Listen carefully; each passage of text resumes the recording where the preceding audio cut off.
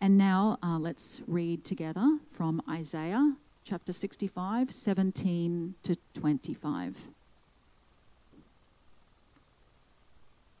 New heavens and a new earth. See, I will create new heavens and a new earth. The former things will not be remembered, nor will they come to mind. But be glad and rejoice forever in what I will create. For I will create Jerusalem to be a delight and its people a joy. I will rejoice over Jerusalem and take delight in my people. The sound of weeping and of crying will be heard in it no more. Never again will there be in it an infant who lives but a few days, or an old man who does not live out his years. The one who dies at 100 will be thought a mere child. The one who fails to reach 100 will be considered accursed. They will build houses and dwell in them. They will plant vineyards and eat their fruit. No longer will they build houses and others live in them, or plant and others eat. For as the days of a tree, so will be the days of my people, my chosen ones, will long enjoy the work of their hands. They will not labour in vain, nor will they bear children doomed to misfortune. For they will be a people blessed by the Lord, they and their descendants with them. Before they call, I will answer. While they are still speaking, I will hear. The wolf and the lamb will feed together, and the lion will eat straw like the ox, and dust will be the serpent's food. They will neither harm nor destroy on all my holy mountain, says the Lord. May God bless the reading of his word.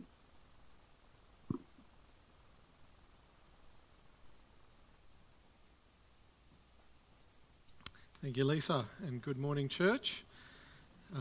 It's very good to be with you as we continue this morning in our question series. One of, I should say, you may have encountered a puzzle like this before. You may not have. But the idea with this puzzle is to take those pieces, those wooden blocks, and to make a shape with them. Now, you might know, or guess at least, that the correct, in inverted commas, answer is a cube. You can make a cube out of those pieces. But it turns out that that is not the only thing you can make from those pieces. There are, in fact, lots of different combinations. I don't know why there's so many crosses. I can only assume that some of the pieces just lend themselves to that shape. But I sort of show that to you because with this puzzle, yes, there's a way of putting it together, but there's actually lots of different ways that you could put it together that kind of look like something. And this morning, we're going to be trying to put together a puzzle. It's not a puzzle of blocks, it's a puzzle of verses. Now, that might sound a bit disrespectful, but when it comes to looking at the subject of the end times, that is not the new heavens and the new earth, but the end times, the time on this earth leading up to the new heavens and the new earth. As we look at what the Bible has to say about the end times, there are verses in Old Testament prophecy, there's verses on the lips of Jesus in the Gospels, there's verses in Paul, there's verses in Peter, and there's verses in James, and of course there's the book of Revelation. This incredible book with visions that John receives from God about all sorts of things. And when we try and kind of put all of those things together, it's a little bit like doing one of these puzzles. It's not obvious how they should all fit together. And so, this is one area where believers who hold just about everything else in common, what you might say the core things of the gospel, disagree. They put the puzzle together differently. And so what we're looking at this morning is not at all a core gospel issue. It's not something that you have to get this way or that way, otherwise you're in trouble or something like that. Now, you might think, well, why are we bothering then? Well, because someone asked a question, so, you know. But also because there are lots of verses. I mean, there's a whole book, the book of Revelation. And we want to have some idea of what that's saying. We want to have some idea of why God has told us this. We want to have some sense of what God means. But I also want you to be equipped, church, so that when you bump into these conversations, they're not unsettling for you or disturbing for you, or you think, oh, I don't understand any of this. Now, that may not be you, but that could be you. And today, so I want to equip you for that. But most of all, I want you to leave with a sense of confidence in our God and what he says. And so what we're going to do today is I'm going to take you through 4 common ways of putting the puzzle together. 4 common ways of putting the puzzle together. And then we're going to look at the problems with all those 4 ways of putting the puzzle together. And then we'll come to some sort of hopefully helpful conclusion. One of the key concepts in putting this puzzle together is in Revelation 20. So we need to turn to Revelation 20. If you've got the Bible there, I would encourage you to turn to Revelation chapter 20. It's going to be up on the screen as well. But just to get our heads in gear as we're coming into this passage, in Revelation 19, and the relationship between 19 and 20 is debated. Of course, everything is debated in Revelation. But Jesus has just come down and he's defeated Satan. Right, and then we get Revelation 20. In 21 and 22 is the new heavens and the new earth. So we're right near the end. And this is what Revelation 20 says. And I saw an angel coming down out of heaven, having the key to the abyss, and holding in his hand a great chain. He seized the dragon, that ancient serpent who is the devil or Satan, and bound him for 1,000 years. He threw into the abyss and locked and sealed it over him to keep him from deceiving the nations any more until the 1,000 years were ended. After that, he must be set free for a short time. I saw thrones on which were seated those who had been given authority to judge. And I saw the souls of those who had been beheaded because of their testimony about Jesus and because of the word of God. They had not worshipped the beast or its image and had not received the mark on their foreheads or their hands. They came to life and reigned with Christ 1,000 years. The rest of the dead did not come to life until the 1,000 years were ended. This is the first resurrection. Blessed and holy are those who share in the first resurrection. The second death has no power over them, but they will be priests of God and of Christ and will reign with him for 1,000 years. When the 1,000 years were over, Satan will be released from his prison and will go out to deceive the nations in the 4 corners of the earth, Gog and Magog, and to gather them for battle.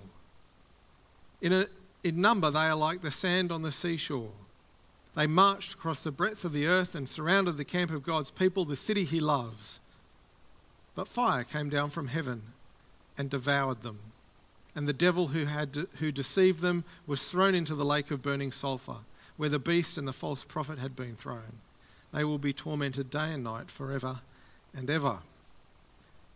And so you see there this 1,000 years. It's mentioned a number of times. 1,000 years. This is what we call, well, everyone calls a millennium. 1,000 years, millennium. And your understanding of how the verses in the rest of the Bible fit with this particular chapter or this section kind of dictates how you put the pieces of the puzzle together. It's a core concept. And so we're going to look at various theories, the four main various theories of the millennium. There will be a test. We're going to shut the doors, and if you don't pass, you have to sit through it again. No, that's not right. There's going to be a lot of detail. I'm about to hit you, not physically, with a whole lot of information. But again, as I say, this is to help us to understand how people put the Bible together so we're not unsettled. Here's the first one. There's going to be pictures. Boring pictures, but pictures nonetheless. This is called historical premillennialism. The pre in the millennium answers the question, does Jesus come before the millennium starts or after the millennium starts? This one is pre. The next one will be pre as well. It's called historical premillennialism because it's been around since the Church Fathers, the 2nd or 3rd century AD. Now, what do they believe? They believe that here we are, the church age, this is us, we're living, telling people the gospel, lots of people are coming to faith. At some point in time, there will be a great apostasy, that is, lots of people turning away from Christ, and then there will be a time of tribulation, and there will be an antichrist, which is in 2 Thessalonians 2, or 4, I can't remember, 2 Thessalonians 2, I think. Now, in order to, one of the things, the questions all of these theories try to answer is, how do you read Revelation? In particular, how do you read chapter 4? So up to chapter 3, it's the letters to the churches, which most of us like to read. At least we understand what they're saying. And then chapter 4, all the visions start, and it starts to get complicated, right? So what do you do with all that stuff in 4 to 19? One view is to say, well, that was all historical. It's talking about stuff that happened in the past to the churches that Revelation was written to, and it doesn't really have a whole lot to say to us. That's one view. Another view is the events that are predicted in those chapters are the sorts of things that will happen until Jesus comes back, though there will be an ultimate or sort of a primary fulfillment of those things closer to the time. That's what this view says. There will be these things happen here, but when we get to the tribulation, all the nasty things that are predicted in Revelation 4 to 19 will come in full, including the man of lawlessness, the Antichrist. And then the final view is that, which goes with the next one, says that Revelation 4 to 19 is actually a sequence of events that will play out in time in history. Anyway, so that's the tribulation. There will be a tribulation, and then Jesus will come back. The rapture, that is, we will meet him, go up, meet him in the air, come down with him. That is, we being all the believers who are dead and alive at the time when Jesus comes back. And then we will reign with him on the earth for 1,000 years. Probably a literal 1,000 years. This view takes prophecy quite literally. At the end of that, Satan will be loosed, but he'll be easily defeated, and then the new heavens and the new earth. Isaiah 65, that Lisa read for us, refers to this period. You will have noticed that in Isaiah 65 it sounds really good, and yet it doesn't quite sound like the new heavens and the new earth, because it talks about people still dying. One of our questions was about, is that possible? Well, yes, that is a possible interpretation of Isaiah 65.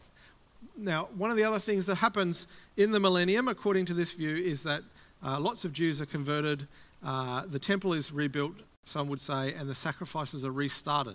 That is based on Zechariah 14, which they take quite literally, and does seem to imply that that's what will happen. It talks about a future kingdom where that happens. You can go and look at Zechariah 14 later on, if you'd like. As I say, Satan is loosed, Jesus comes back, eternal life. So, there you go. That's how one group puts that together. That's how they fit the puzzle pieces. The second is similar. Can you tell the difference? No. There you go. Now you can see exactly what's going on. So here's the first one. This is the second one. You can see that the difference is all here. Mostly here. Once you get to the millennium, it's basically all the same. In this view, which is called dispensational premillennialism, don't worry too much why, doesn't matter at this point in time. There is, at this point in time, this is a church age, and then at some point in time in the future, the rapture happens. Now, this is the view that you might have bumped into in things like Left Behind, if you've read the books or you've watched the movies. So suddenly, all of a sudden, without any warning, without any notice, the dead, in Christ, yes, the believers in Christ are raised up and meet Jesus in the air, and so do the believers who are alive. They meet him in the air. That's why in the movie, I believe, I haven't watched it, there's a pilot who's sitting there flying the plane happily, and suddenly, woof, he's gone. Right? And cars drive, drivers and go, and so everyone just meets Christ in the air, and they stay with Christ during this 7 years of tribulation. And for this view, Revelation 4 to 19 fits all in here, and it just plays out sequentially. All the terrible, terrible things. And part of the reason they believe, to their credit, I think, that the church is taken away is because their view is that Christ would not make his church go through this terrible post-tribulation. Now, we had a question about whether that's true or not. We'll come back to that, although I can't entirely answer the question, as you'll see. Nevertheless, once that 7 years is over, the millennium starts, and then it's the same as the other one. The only other difference here is that the Jews turn to Christ, and lots of other people turn to Christ during this time of tribulation. There you go. That's another way of putting the puzzle together. Both of those views that we've just seen make it really easy to understand how Revelation 20 fit, don't they? Whoops, I went ahead. Both of those views make it really easy. Jesus reigns on earth for 1,000 years, exactly as it says in Revelation 20. Satan is loosed, exactly as it says. Jesus wins, and then eternal life. So that's they're two views. Now, the next two are not so easy, to put it mildly, to fit with Revelation 20. So here's this one. This one's called post-millennialism. Post because Christ comes after the millennium, which is taken not literally, so it's not a literal 1,000 years, it's just a long period of time. And here is the church age, this is the present age, this is where we are now, and the view is that the world will just keep getting better and better and better and better, and then Jesus will come back. Now, if we just read Revelation 20, now you might think, how in the world, how did they come to that conclusion from Revelation 20? Well, it's not really based on Revelation 20. They would say that this world that's coming better and better and better, that's what Isaiah 65 refers to. And the reason the world gets better and better and better is because they take the promises that the church will grow and succeed, if you like, very, very seriously. And so they believe that the church will grow and grow and grow and grow. And over time, more and more and more and more and more people across the world, a greater proportion of the population will believe in Jesus. And because they believe in Jesus, Jesus' rule will become a reality in the world. Not that Jesus will come down physically, but through his people it will become a reality. And so the world will get better. And then Jesus will just come back. So they don't anticipate terrible times before the end at all. Now, this is probably the one that most people have never heard of. It's somewhat unusual. And yet, there is a church in the Brisbane area, maybe even two churches, because someone told me about another one after the first service, who are Bible-believing. They would teach the same sorts of things that we teach week in, week out. They believe the gospel. And yet, they're convinced that this is what's going to happen. Don Carson, in talking about this, points out that this view tends to prevail and be popular when things are going really well in the church. I don't know if that counts for now, but anyway, and then when things are going poorly in the church, this type of view where everything's going to get terrible tends to prevail. But anyway, so that's one post-millennial view. The next one is also kind of post-millennial, but it's called amillennial because it's kind of like a meaning no millennium, but that's not true. There is a millennium. It's just the whole time between when Christ first came and when Christ comes again. And all of that time is viewed as the millennium. Now you might say, well, in that version and in the previous one, in what sense is Satan bound? Because remember we read that in Revelation 20. Satan is bound to keep him from deceiving the nations. So where is Satan bound in this view? If this is a millennium, well, you might recall that in the Gospels, at one point, as Jesus is casting out demons, someone comes to Jesus, or not someone, someone's come to Jesus and they say, "Hey, you're casting out demons by the power of Satan or Beelzebub." And Jesus kind of goes, "No, that's not what." But listen to what he says. "But if it is by the Spirit of God that I drive out demons, then the kingdom of God has come upon you." Or again, "How can anyone enter a strong man's house and carry off his possessions unless he first ties up the strong man? Then he can plunder his house." And so Jesus is saying, look, the reason I cast out demons is because actually I bound Satan. At least in some sense that's true, right? That's what Jesus is saying. And so this view and the previous one hold that Satan is bound at this point in time, and that's why the gospel is going out. When it says in Revelation 20 that the dead are raised and rule with Christ, or it actually says literally that the dead come to life and rule with Christ, this view argues that means, as we said just a moment ago with Stella, when she died, she went to be with Christ, so she has life in that sense. She's still with Christ, and she rules with him. By the way, next week we're going to be looking at heaven and hell, if you don't get enough of this kind of stuff this week. But all the end time stuff will be gone. We'll just think about what heaven and hell is. So,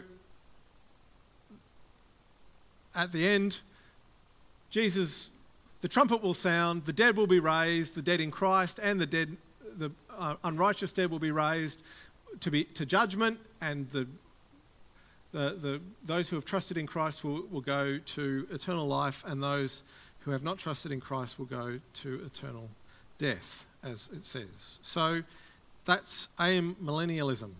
Another way to put the puzzle together. You can see that there's some variation in how people have put all the pieces together. You've probably bumped into some of these, or most of these, or maybe you've never really thought about it before, but you will if you hang around Christian circles, or if you read your Bible, you'll bump into this stuff, and this is how people have tried to answer the questions, how do I put it together? What I want to do now, though, is, having given you those views, I want to show you that they all have problems. None of them hold together completely. None of them can answer all the questions. So, for example, if we go back to the first one, that one. If we go back to the first one, there's a resurrection here of the righteous, of the followers of Jesus, and there's a resurrection here of those who haven't. That's exactly what Revelation 20 says, but then how do you square that with a verse like this? Do not be amazed at this, for a time is coming when all who are in their graves will hear his voice and come out. Those who have done what is good will rise to live, and those who have done what is evil will rise to be condemned. It's hard to escape from that passage, Jesus speaking. It's hard to escape from that passage that the resurrection of the righteous and the unrighteous happen at exactly the same time. And yet, here, they happen at least 1,000 years apart.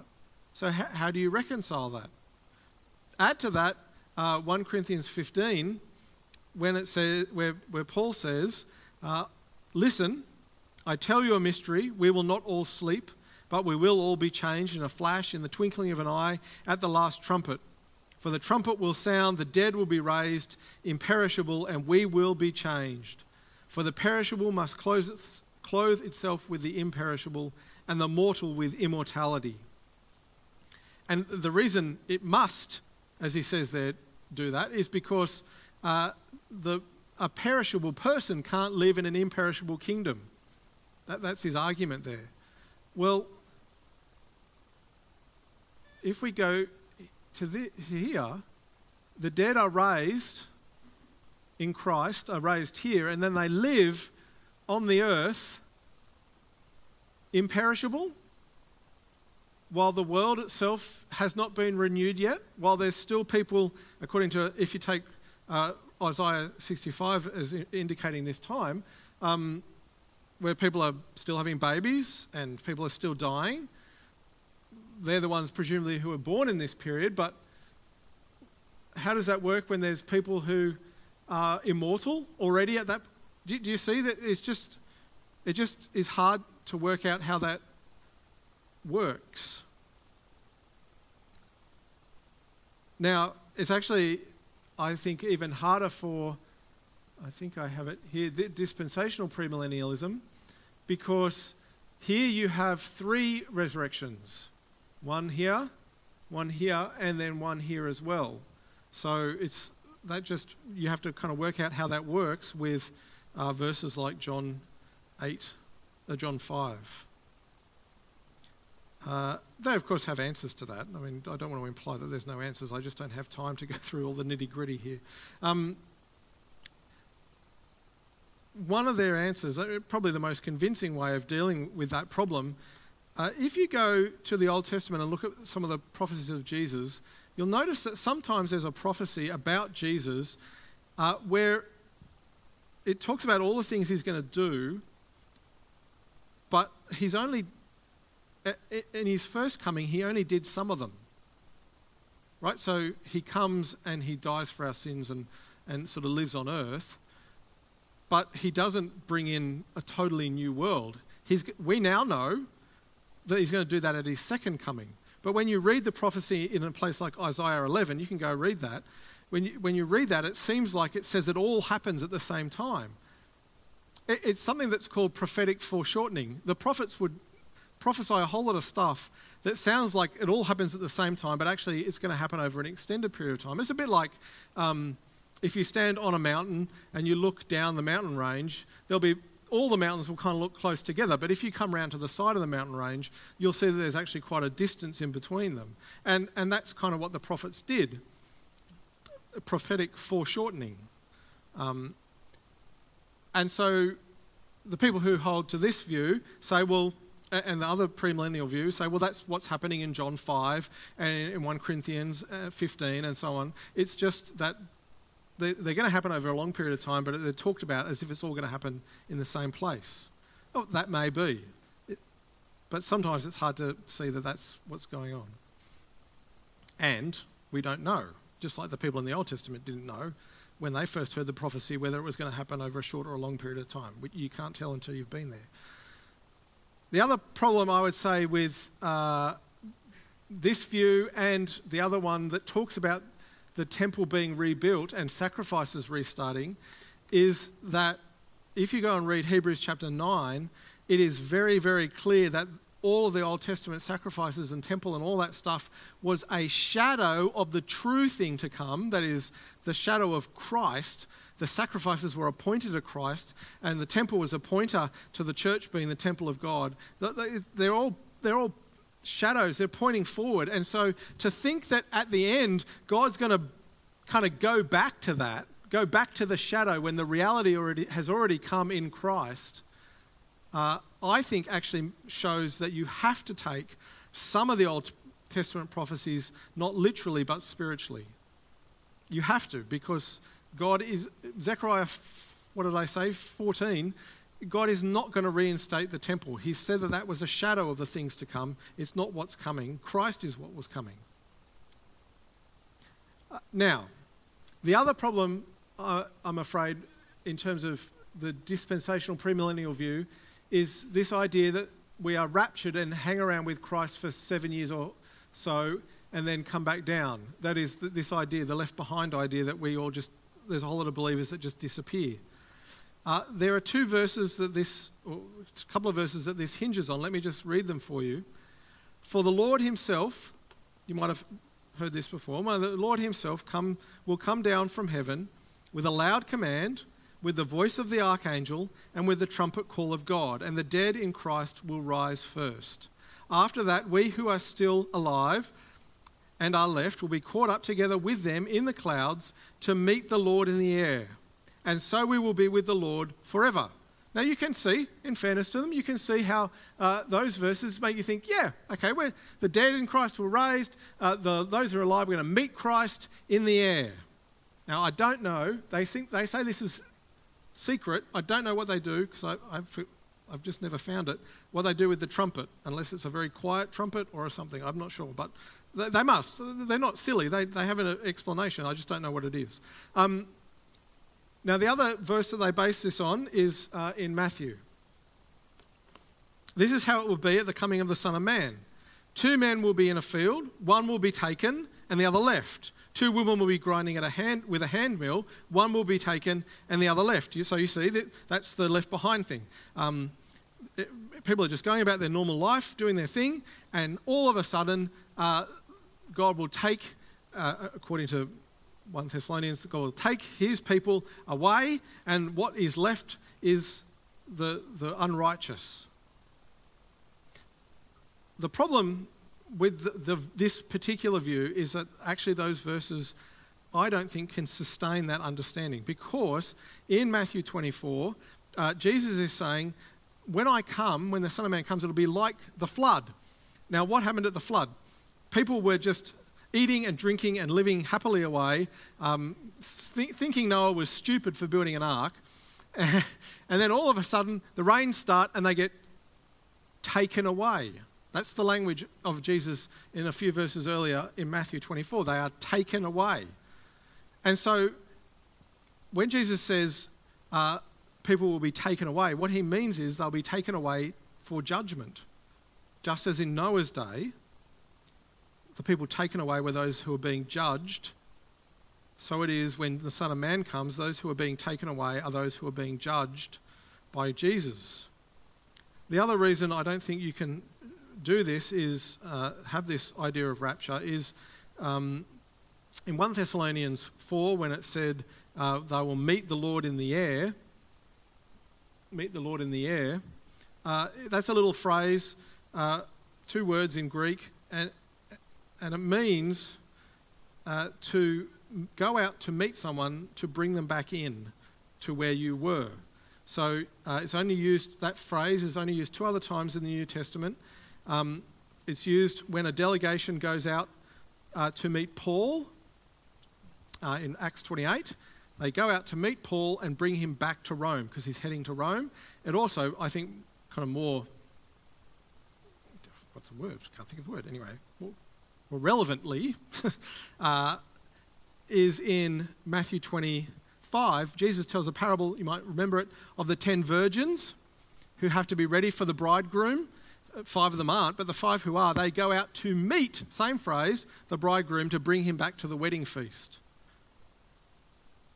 And so it would seem that when we meet Christ in the air, it will be to come back down to earth with him, to bring him down. Not to hang out for 7 or so years in heaven with him. But again, that's just putting the puzzle pieces together. Now, there are problems not just for those 2 views, but for postmillennialism and amillennialism. Where are we? Sorry.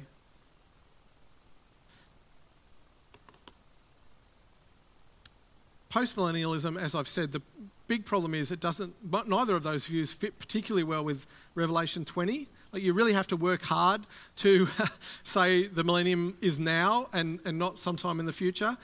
There are ways of exegeting that, and particularly because Revelation is a book of visions, but you have to work hard, and it's not the natural reading of the text. When you read Revelation 20, it sounds awfully like there's going to be a 1,000-year rule on earth. I mean, that's what it sounds like. I think the biggest problem for postmillennialism is that it doesn't seem to fit with what's happening in our world, right? Yes, the church did grow for a time, but that's happening in parts of the world, but it's not happening all over the world. And there's no place for Revelation 4 to 19, as I said earlier, in the future. All of that has to be in the past for the churches that it was written to originally. And that doesn't seem to fit with what Revelation 4 to 19 is saying. So it just doesn't deal with Revelation very well, I think, postmillennialism. There are problems for amillennialism, and that's partly why we read Isaiah 65. You see, because how does that fit? It sounds like the new heavens and the new earth. In fact, it starts that way. In verse 17, I will create a new heavens and a new earth. And you think, oh, cool, this is heaven. But then you get to verse 20. Never again will there be in it, that is, this new, whatever God is creating, an infant who lives but a few days, or an old man who does not live out his years. The one who dies at 100 will be thought a mere child, and the one who fails to reach 100 will be considered accursed. So how does that work, do you see? How How can you can't have death in the new heavens and the new earth. We're imperishable. We read that in 1 Corinthians 15. And so people say, well, amillennialists will say, well, that's because Isaiah is doing his best to describe a new world in the terms that the people understood. You know, they didn't really understand a world where you live forever. And so he has to kind of put it in that way. Well, the problem with that is that if you go back to Isaiah 26, Isaiah talks about, or seems to at least, talk about eternal life. So why didn't he, if he's talking about the new heavens and the new earth where there is eternal life, why didn't he just put that in Isaiah 65? The other problem, I think, for amillennialism is that the prophecies or the visions in Revelation 4 to 19 sound pretty bad.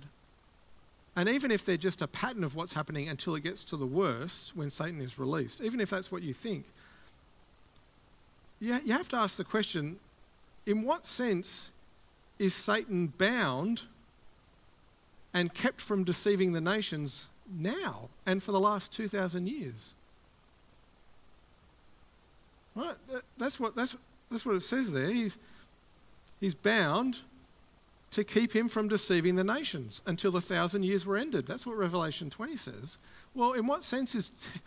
I mean, you tell me, you look at the last 2,000 years. Has Satan been unable to deceive the nations that entire time? That's not what it looks like to me. Yeah, the gospel is progressing, and yes, maybe it's better than it was before Jesus came, but I don't even know if that's the case. And so to argue that this is the time where Satan is bound and he cannot deceive is just really difficult.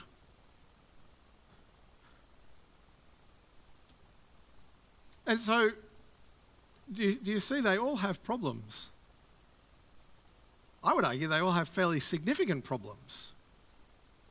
Now, if you were to ask me which one do I lean towards amillennialism, and that is only because amillennialism tends to interpret Revelation on the basis of the verses in the rest of the New Testament rather than the other way around.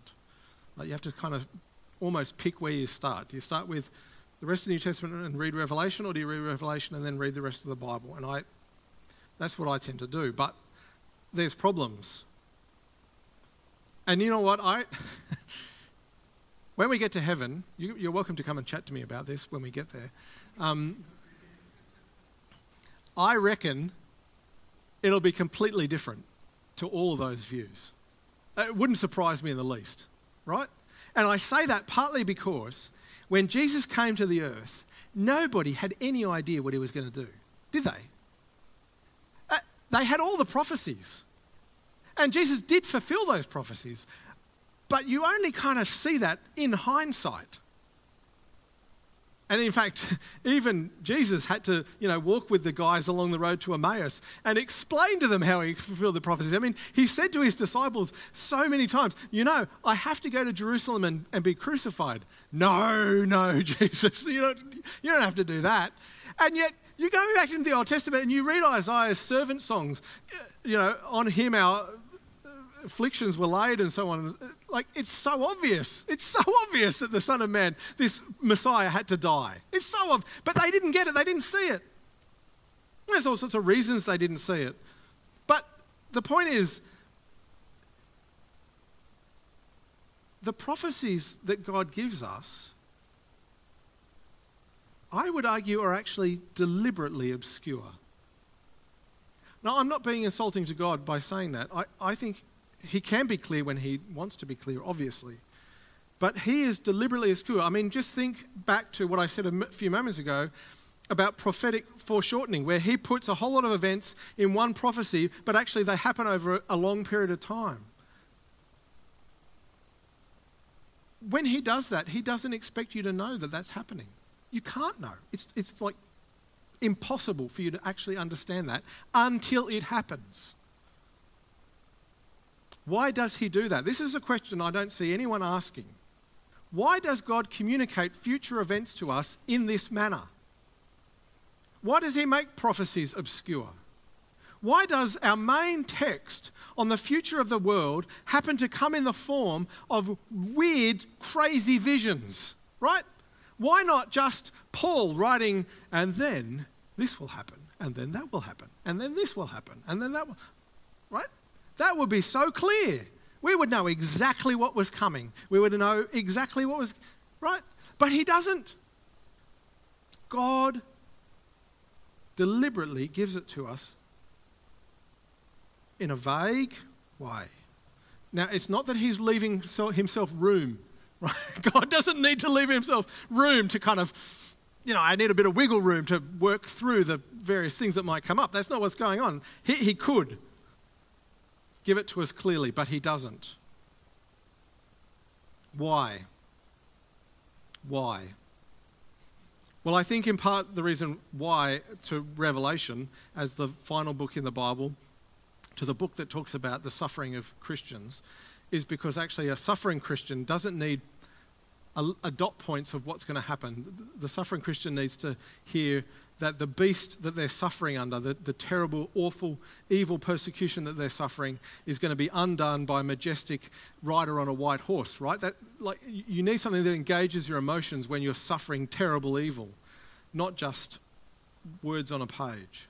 And Revelation should grab your imagination. But I think the other reason why is because actually it's not God's intention for us to work out all the details.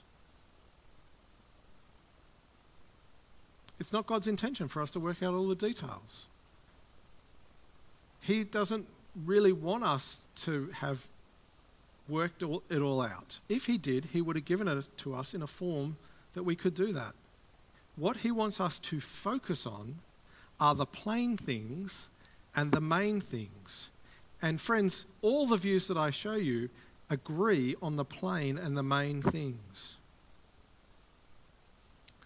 But the day of the Lord will come like a thief.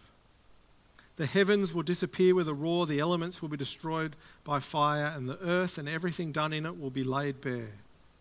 Since everything will be destroyed in this way, what kind of people ought you to be? My clicker doesn't change my page.